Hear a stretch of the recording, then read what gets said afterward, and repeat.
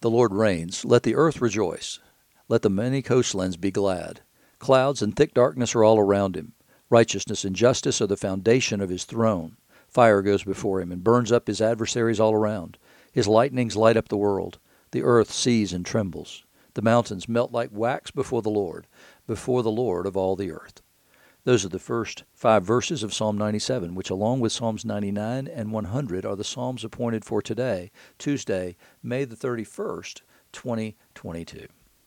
You're listening to Faith Seeking Understanding, and I'm your host, John Green. We are looking today, continuing our look at the prophecy of Ezekiel in chapter 7, verses 10 to 15, and then skip forward to verse 23 through verse 27, continuing in the Gospel according to Luke, chapter 10 today, verses 1 to 17, and then in the Epistle to the Hebrews, chapter 6, verses 13 to 20.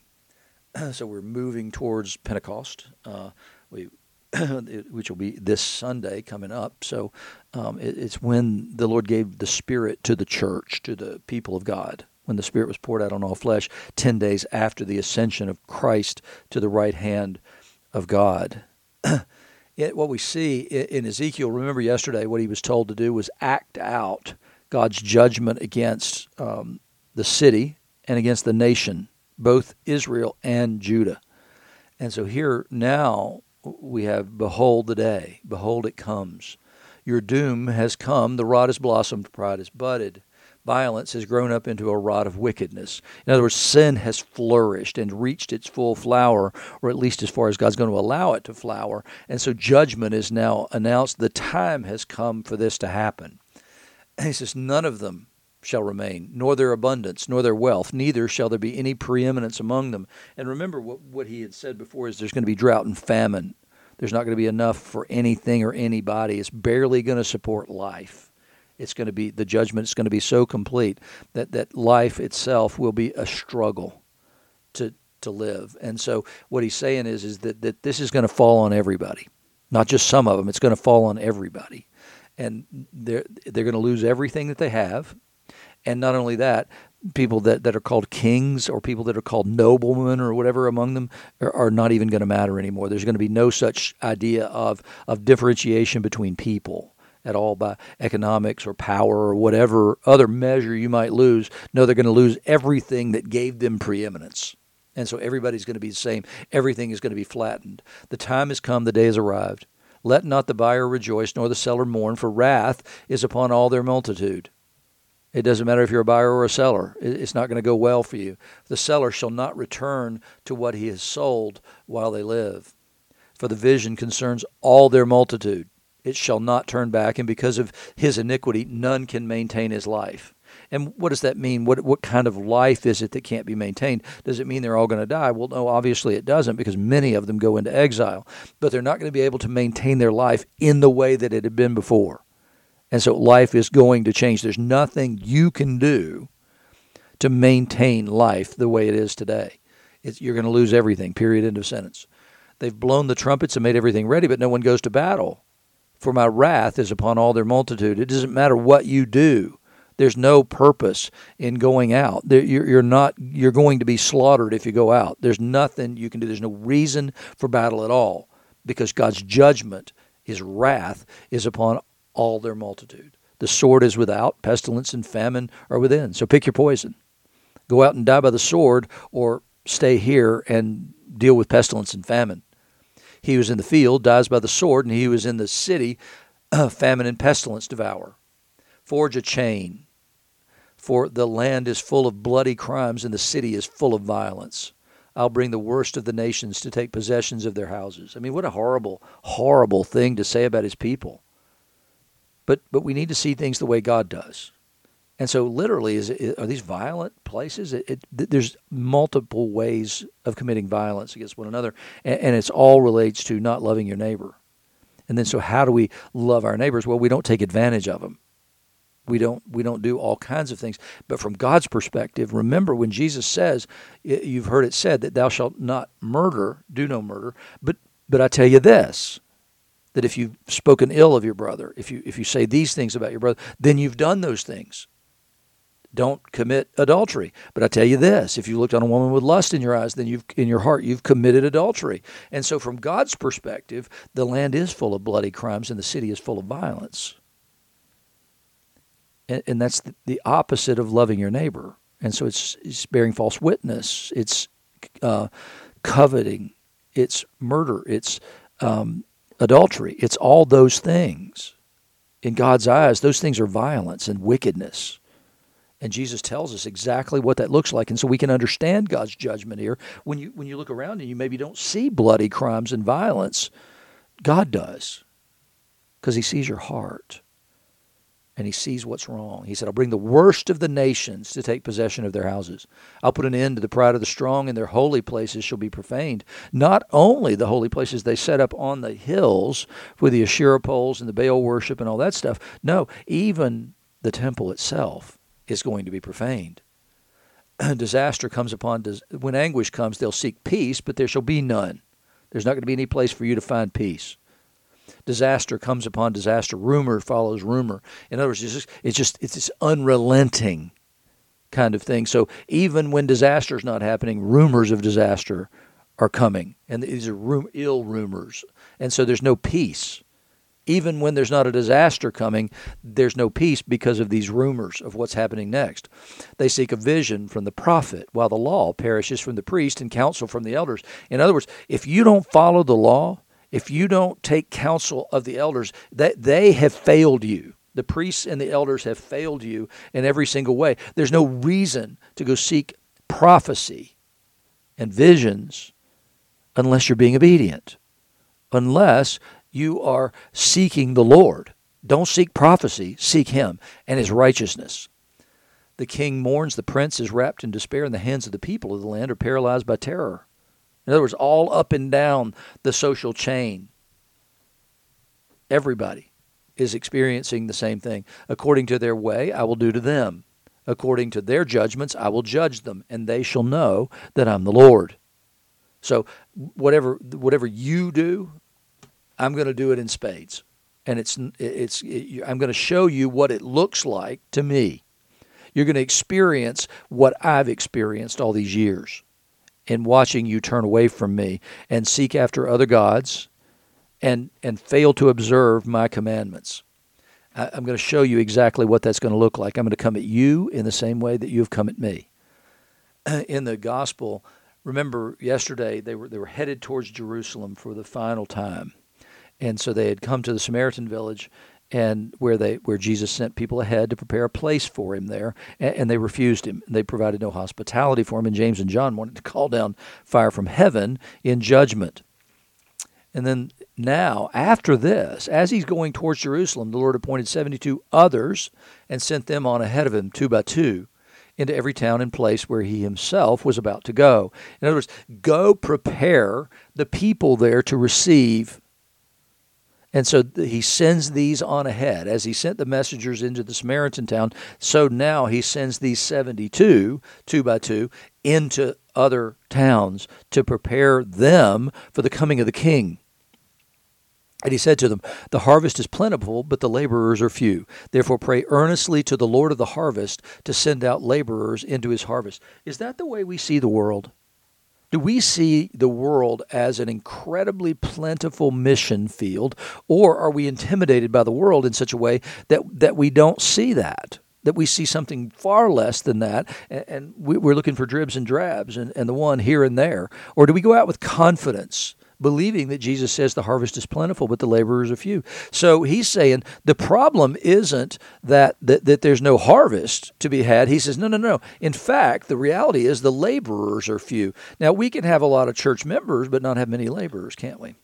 We can have a lot of people who belong to the church who never share the gospel with anybody because they're intimidated and they don't believe in the fullness of the gospel. They don't believe that it's completely true, and so they're afraid to share it. They're afraid of rejection. Jesus said, you're going to be rejected. Get over that. We need to be those who persevere in the faith and the belief that the harvest is plentiful. So he says, don't pray for the harvest. The harvest is already there. Pray for laborers to the harvest.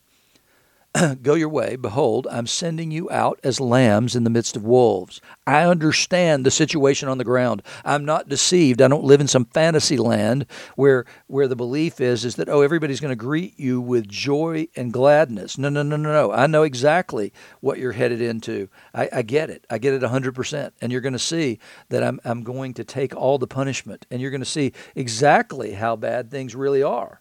Which is what God was saying through Ezekiel. And Jesus is going to show in a very real way what it looks like to reject God and God's answer for sin. So he says, carry no money bag, no knapsack, no sandals, and greet no one on the road. Be about your business. Be single-minded about this. Don't bother planning everything out. Trust me.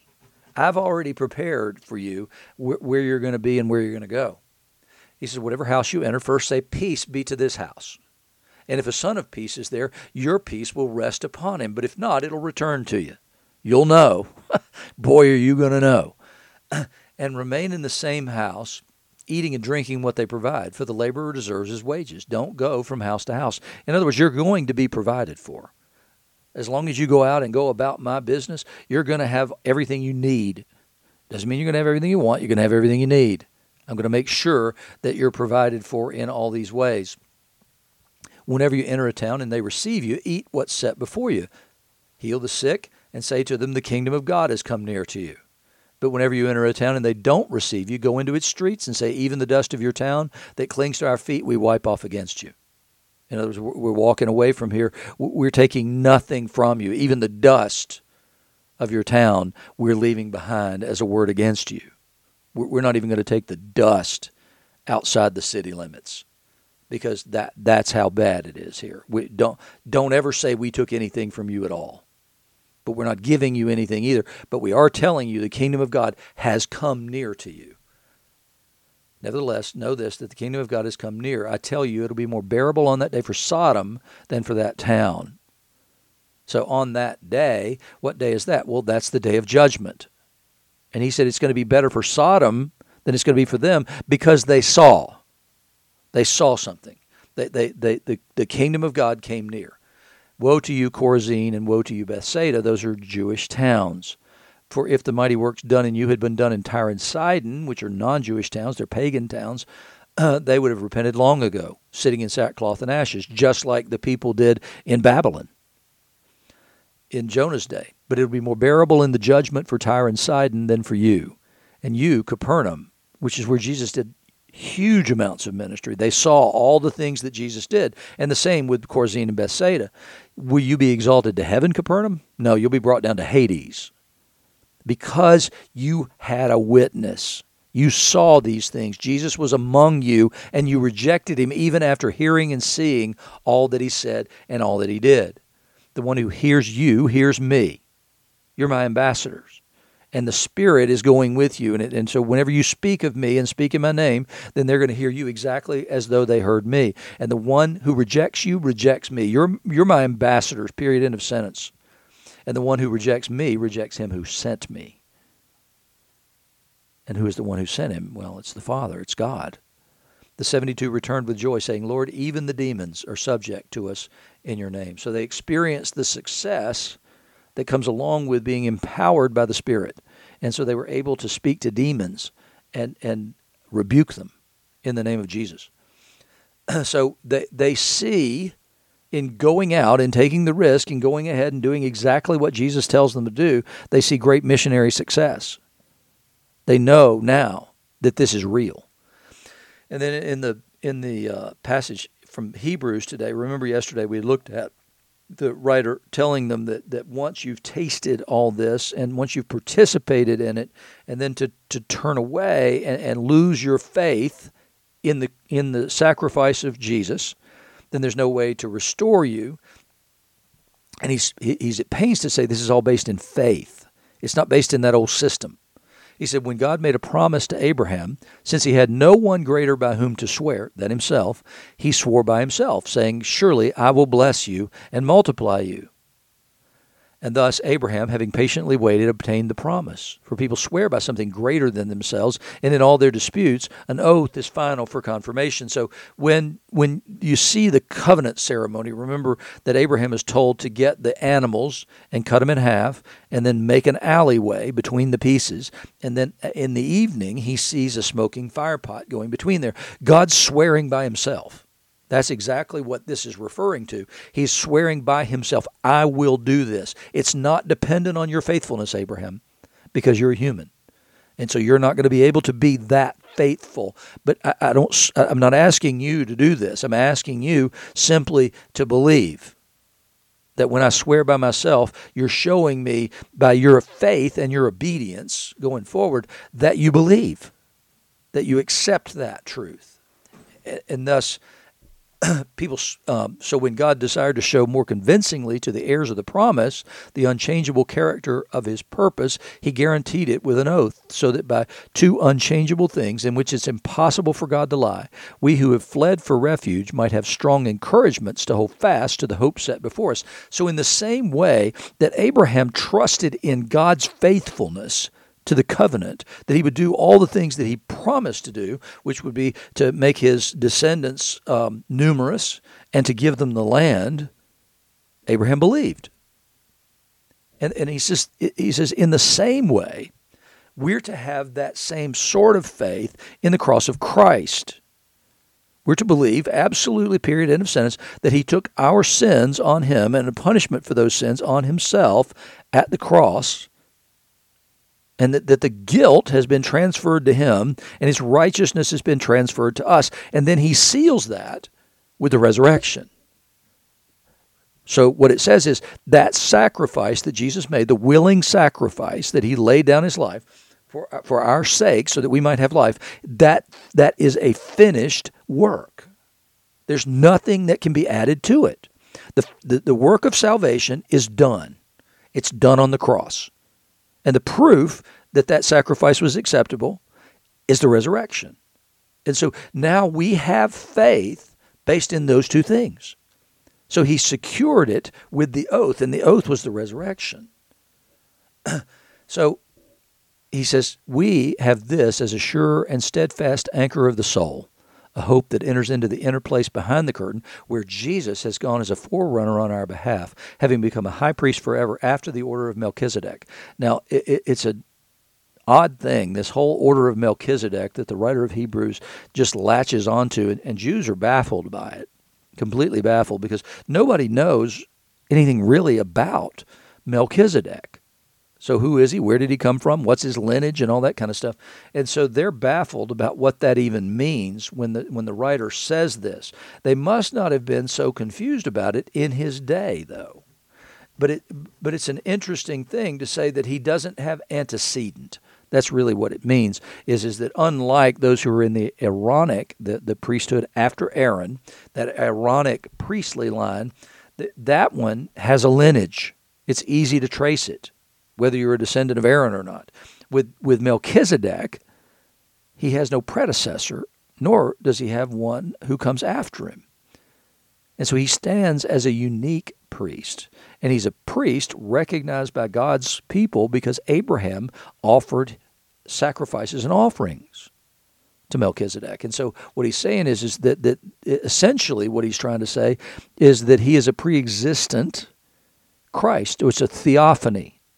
So it's Christ showing himself in the form of this Melchizedek who has come before him. But we can have faith in that because he's not a priest under the line of Aaron. He's a priest under the order of Melchizedek, which was something that was instituted by God prior to the institution of the Aaronic priesthood in the time of Moses. It's important that we have faith, that we believe God and we believe in him. Both those things matter, and they're different from one another. We believe in him because of what we've seen and what we know, and we believe him for his promises, that we believe that things will turn out exactly the way that he has announced that they will.